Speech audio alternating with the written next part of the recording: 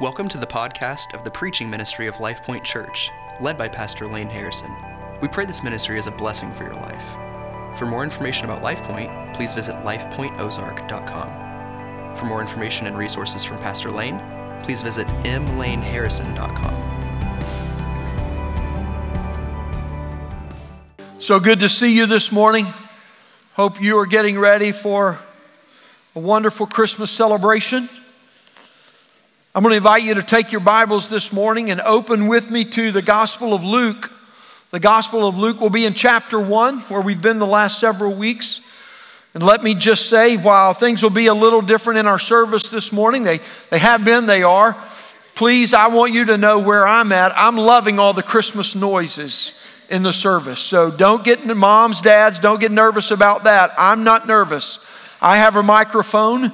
If we lose because we have the microphone and we still can't overcome the sounds, that's on us, not on them.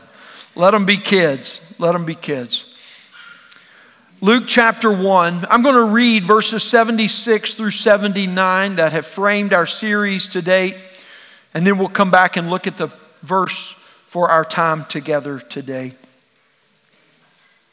And you, child, will be called the prophet of the Most High, for you will go before the Lord to prepare His ways, to give knowledge of salvation to His people and the forgiveness of their sins, because of the tender mercy of our God, whereby the sunrise shall visit us from on high, to give light to those who sit in darkness and in the shadow of death, to guide our feet into the way of peace. May God bless the reading, the hearing, the understanding, and the obeying of His word today. Zechariah is reveling in the coming birth of his son, and that we can understand. But here in verse 76, he's rejoicing in the revealed purpose for his son's life to serve as a prophet of God. An angel announced earlier in chapter 1 to them that his son would be born and would be and serve this very purpose. But John's role was prophesied long before that, centuries before, as a matter of fact, in Isaiah chapter 40 and verse 3. You see, Zechariah's focus is the relationship of John to the one who is coming. And this is very important in Christian history because the one who would come would be God the Son. But as prophecy had told us, the Messiah would not come until one came to prepare the way. And so this prophecy of John the Baptist had to be fulfilled before the prophecy of the Messiah could come to fulfillment. And that's what Zechariah is reveling in. He knew his son would be the fulfillment of divine prophecy, and his whole life would serve as a prophet of God and usher in his Messiah. Zechariah revels in his son's birth and the prophetic role to glorify the one who is, he says, look at verse 76 again, you will be called the prophet of the Most High. The Most High. That title is used 9 times in the New Testament. It's used 13 times. 9 of those times are the proper noun that we see here for Most High. It's always a reference to God. Earlier in the narrative, this reference could only be understood exclusively as referring to God the Father. But here in the text, a very amazing shift occurs. And I want us to see this today because this is the shift that centers all of our Christmas celebration. Here it is that the one who is coming is God. He's not only a prophet of the Most High, but the one who is coming is the Most High. God Himself, the Most High, whom John's ministry would serve, is in fact the one who is coming. You see, friends, this issue strikes at the heart of true Christmas celebration for every Christian, every follower of Jesus Christ. And it causes me to pause for just a moment and ask the question, did those who anticipated the promised Messiah believe that He would actually be God Himself? Think about historically where we sit here, because for the previous 400 years in the scriptures, there had been no voice, no prophet speaking for God. That's a dramatic pause of all dramatic pauses right there. 400 years. And then the angel appears and said, your son will be the prophet that prepares the way for the Most High to come. This is an announcement like none other. They knew that this Most High, or that this Messiah would come for God. They knew he would serve the purpose of God. But did they know he would be God? The Most High himself was coming. Another way to ask this question that is important for us as Christians is to ask, who was Jesus before he came to earth to become a man? Who was Jesus? What is his very nature and his very being? When we search the scriptures, prophecies tell us that the Messiah would be God himself. Doesn't tell us that they knew or even believed he was God, but that he was God. Isaiah chapter 9 verse 6, maybe one of the most famous prophecies of Jesus' birth, tell us that his name shall be called Wonderful Counselor, Almighty God, Everlasting Father, Prince of Peace. Right there, one of the very names for the one who would come would be Almighty God. Psalm chapter 2, the great psalm of the eternal King, verses 7 through 12 tell us that the Messiah would be the Son of God. There are many other prophecies that we could point to at this time that basically tell us the same thing. The Messiah who would come would be God. So while we know that the prophecy stated, the question is, did they understand that the one who would come actually be God? I think that's a good question to center our celebration as well. We celebrate Jesus, we celebrate what he has done for us to get us to God. But do we give to him the worth that he alone is worthy of and due? He is God who has come. Even today, when an important person visits often a representative or an ambassador will come in their place. And we don't ask questions about this. We know you're busy. If you could just send someone that would represent you, that would be sufficient. But friends, I pose this question because it's essential to understand Jesus' true nature. We celebrate that he came, hence the title of the series, but who is this one who came? We began by looking really at this passage in reverse. In verse 79, he came, so we go. We looked at the missionary impulse of the gospel that sends us to the nations.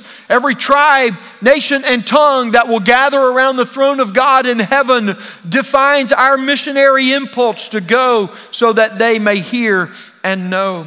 We looked at because he came, we live. We have eternal life. Not just life here and now, but life in eternity. Because he came, we love. We love in the way that we've been loved because we are the beloved. And today, he came.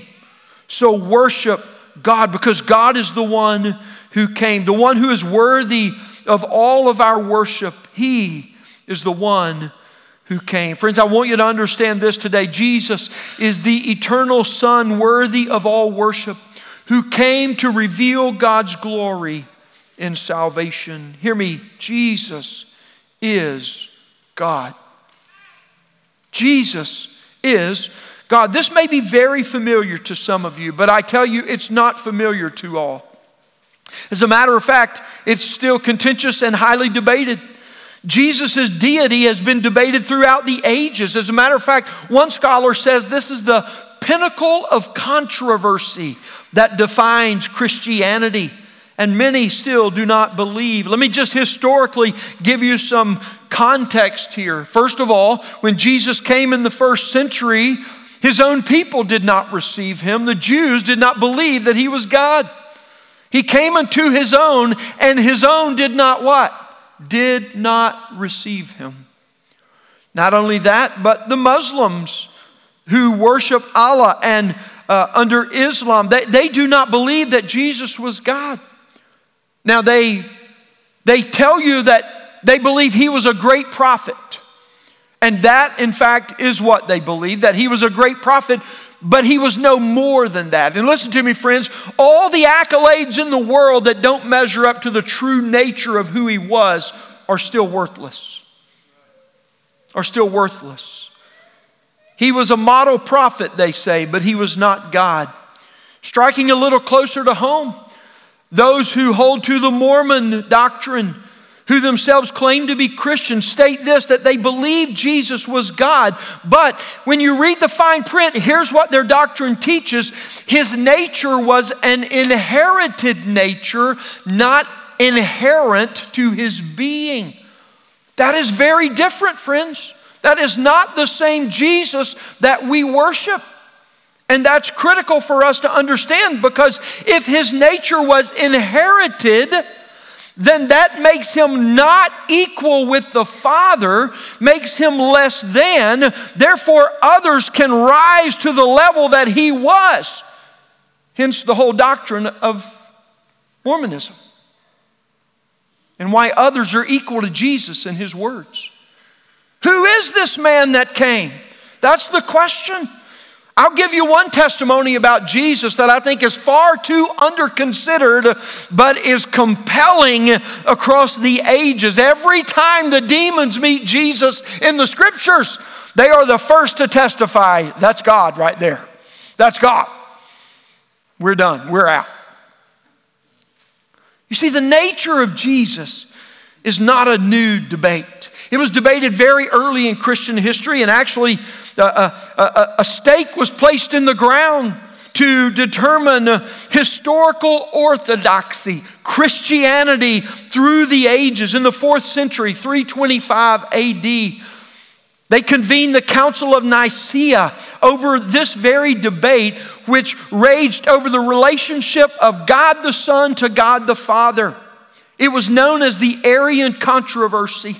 And against the Arian teaching that the Son was eternally subordinate to God the Father, the creed used this word, homoousios, which basically means of one substance with, to describe the relationship. And out of that council we have what has been known as the Nicene Creed. Listen to the second stanza, which focuses on God the Son. And in one Lord Jesus Christ, the Son of God, begotten of the Father. That's critical for us. It goes on, light of very light, very God of very God, begotten, not made, being of one substance with the Father, by whom all things were made, both in heaven and on earth, who for us men and for our salvation came down and was incarnate and was made man. Friends, here's what I want you to understand, that the historical teaching of the early church and of the early church fathers upon whose shoulders we stand today clarifies that the one who came was the Most High. Jesus is God, co-equal with the Father and the Spirit. Why is this important? Well, let me try to make it practical for you. We preach the gospel so often today, and in the preaching of the gospel, one will say that Jesus was God, and He's worthy of our worship. And this is true, friends. And another will say, Jesus was man. He understands who we are. But friends, if Jesus were only God and not man, He could come to help us, but He could not understand us. But if Jesus were only man and not fully God, then He could come to understand us, but not help us. But because He is the God-man, He came fully understanding us, Hebrews tells us, who suffered in every way as we have, yet was without sin. And because He is God, He can help, and He has. He humbled Himself even to the point of death on a cross, it says. Friends, Jesus is the eternal Son, worthy of all worship. who came to reveal God's glory in salvation. He is worthy of all of our worship because He is the center of the Godhead. He is the one through whom the Father's Word comes to us to reveal the Father to us. His radiance of God is given in perfect form in Jesus Christ. He is, the Word says, the exact imprint that is manifested to the world in Him. And through Him, all creation came into being and is upheld. And now, as He sits at the right hand of the Father in heaven, He rules and reigns supreme. Philippians chapter 2, one of Paul's hymns of Jesus in His glorification and His humiliation, tells us that who, though in the form of God. That word for form is not a word that simply means like, but rather it doesn't mean He only represented God, but that He Himself was God. Jesus then, who is God, is the one who came. I want to offer you 3 hymns that declare Jesus' worthiness today from the Scriptures. And I hope and pray this encourages you. I hope and pray it strengthens you. It may even enlighten you to some aspects of the nature of our Lord and Savior Jesus Christ that you have never thought or known before. But first of all, I turn to the Gospel of John and I read the first 5 verses for us when John writes these words. And just remember, the one human author who is writing here is that young teenage boy, the youngest of all the disciples, who followed Jesus, and he was the disciple Jesus loved. He had a special relationship with our Lord and Savior, and as an aged man, he records these words. In the beginning was the Word, and the Word was with God, and the Word was God. He was in the beginning with God. All things were made through Him, and without Him was not anything made that was made. In Him was life, and the life was the light of men. The light shines in the darkness, and the darkness has not overcome it. And then skipping over to verse 14, and the Word became flesh and dwelt among us, and we have seen His glory, glory as of the only Son from the Father, full of grace and truth. John provides a very clear understanding of Jesus' nature and role as God. He is the eternal Logos, the Word, who was with and who was God. He makes very clear He is eternally God. He did not inherit any of His nature, but His deity is that He is eternally inherent as His being. Very God of very God, the creed states. Begotten, meaning He was not created. He is begotten of the Father because He is of one substance with the Father. This means Jesus is not some smaller part nor some lesser whole, but He is wholly worthy as God, the Most High. He created and He sustains all that is. He's the source of our life. He's the source of all things. And He is the one that holds it all together. There's nothing that shadows, dims, nor darkens, nor overcomes Him when He shines. He is the one that took on flesh and dwelt among us. Jesus, friends, is worthy of all worship because as the eternal God, He is the only source. He is the light, He is the life of all creation. The second hymn I offer to you today is found in the Apostle Paul's writing in the letter to the Colossians chapter 1.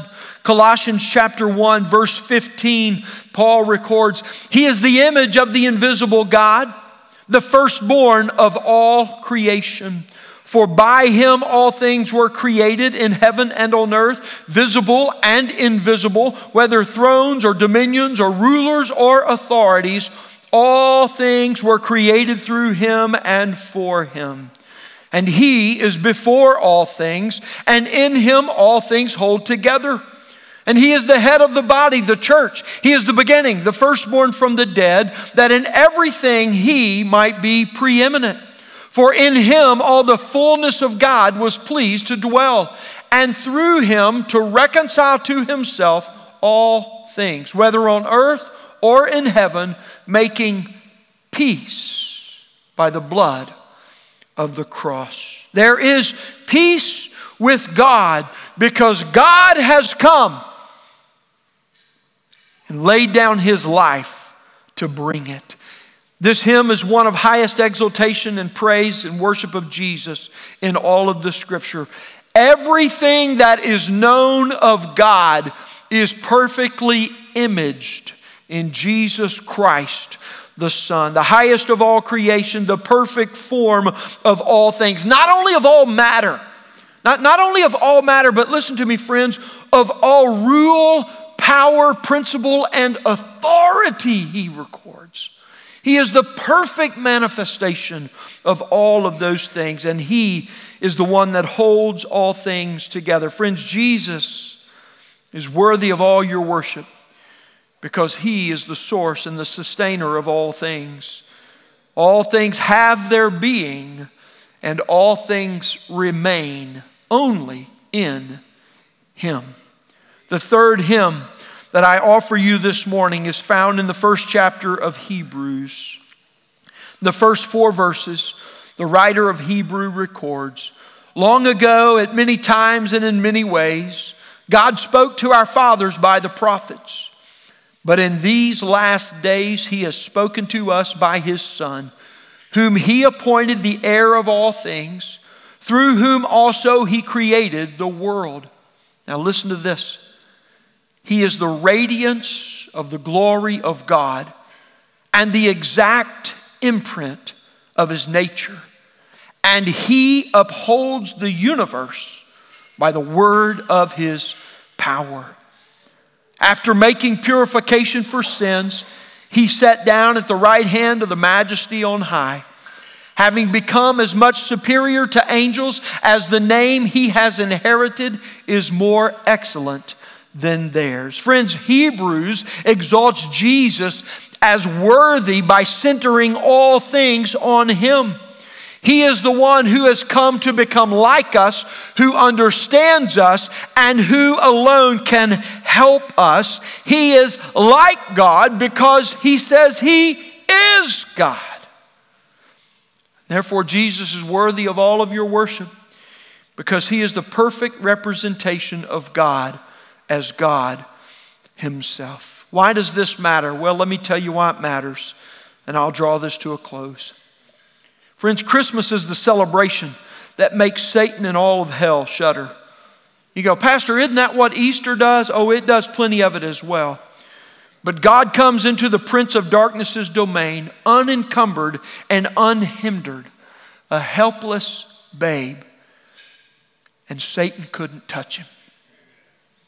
Couldn't touch him.